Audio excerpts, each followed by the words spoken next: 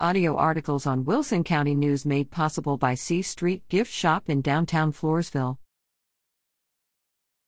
McDonald's supports area students. Olga Aguilar, Floresville McDonald's general manager, receives the Newspapers in Education plaque from Pam Smith with Wilson County News for the restaurant's continued support of NIE.